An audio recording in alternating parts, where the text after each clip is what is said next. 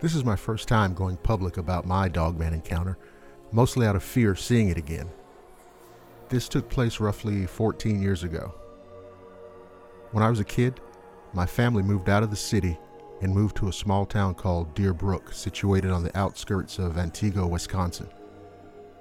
Our house was surrounded by woods on three sides and a river and field in the back.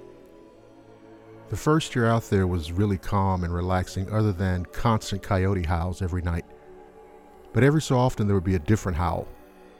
It was a deeper, much louder howl that would shake us to our core.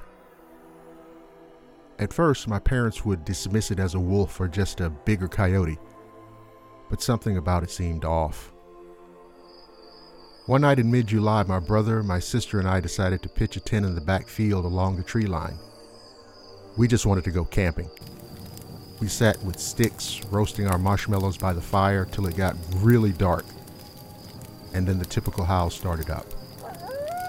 But once again, that deep howl was back, and it sounded like it was right in our ears. With how loud it was, it's hard to even guess where it was coming from, so we decided to put out the fire and get in the tent.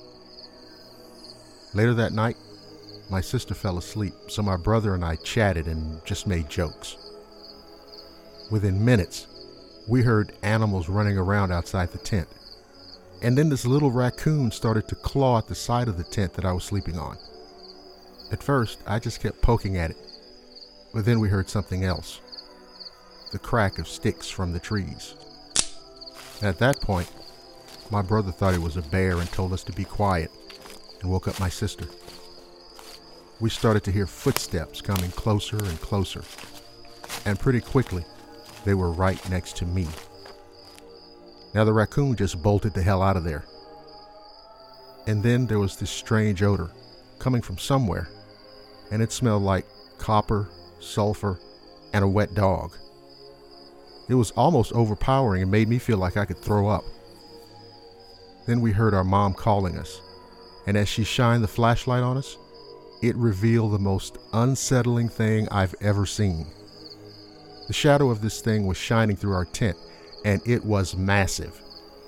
It had pointed ears that were tilted back like a dog on the prowl, and its hands were human-looking with long fingers that ended in a point. The mouth was in the shape of a snout, just a little shorter, and it had a mid-sized tail. My mom started screaming, and whatever the thing was bolted back into the woods, and that's when I got a fairly good look at it. We tore ass inside the house with our mom and didn't go back out for a few days. Now fast forward a few months. I was in the living room with my mom while my sister was in the shower. We were watching Wheel of Fortune or some game show like that when my sister screamed, "Bloody murder." My mom jumped up and went to get her. She pulled her out of the bathroom, and I got curious as to why she was freaking out, so I went in to see. Above the shower is one of those super small windows that only a small head could fit through. And in the window was a set of red, glowing eyes staring down at me. Holy shit. We stared at each other for what seemed like a decade, even though it could only have been a few seconds. Now here's the weird thing. I didn't feel fear, but more like curiosity. And I didn't feel like I was in any danger at that time.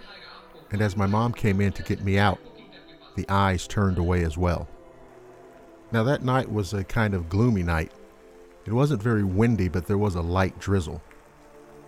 Later during the night, my brother and I got woken up to the window being opened. It was locked beforehand, by the way. After that, we just closed it and went back to bed. It happened again and again, like 3 more times, and each time we locked it. But the final time was the worst. It flung open so hard that the glass shattered, and then we saw the thing that pushed it open. It was that same monstrous hand from the tent, but I could see it clearly now. It had matted black fur, or hair rather, covering its whole arm. The skin on its palms was like a light tan, and the claws were easily 5 to 6 inches long.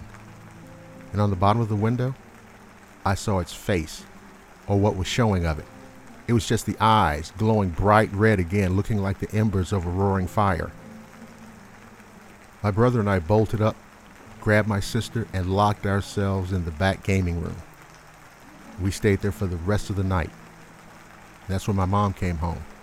We told her and packed our things. We moved out of that house in a day and took what we could fit, filling one car and a U-Haul trailer. My stepdad's truck was full as well, and we left never to return. To this day, my family is scared to talk about it, but if my brother and I have a few drinks, we discuss it. But my mom, she just shuts down whenever it's brought up.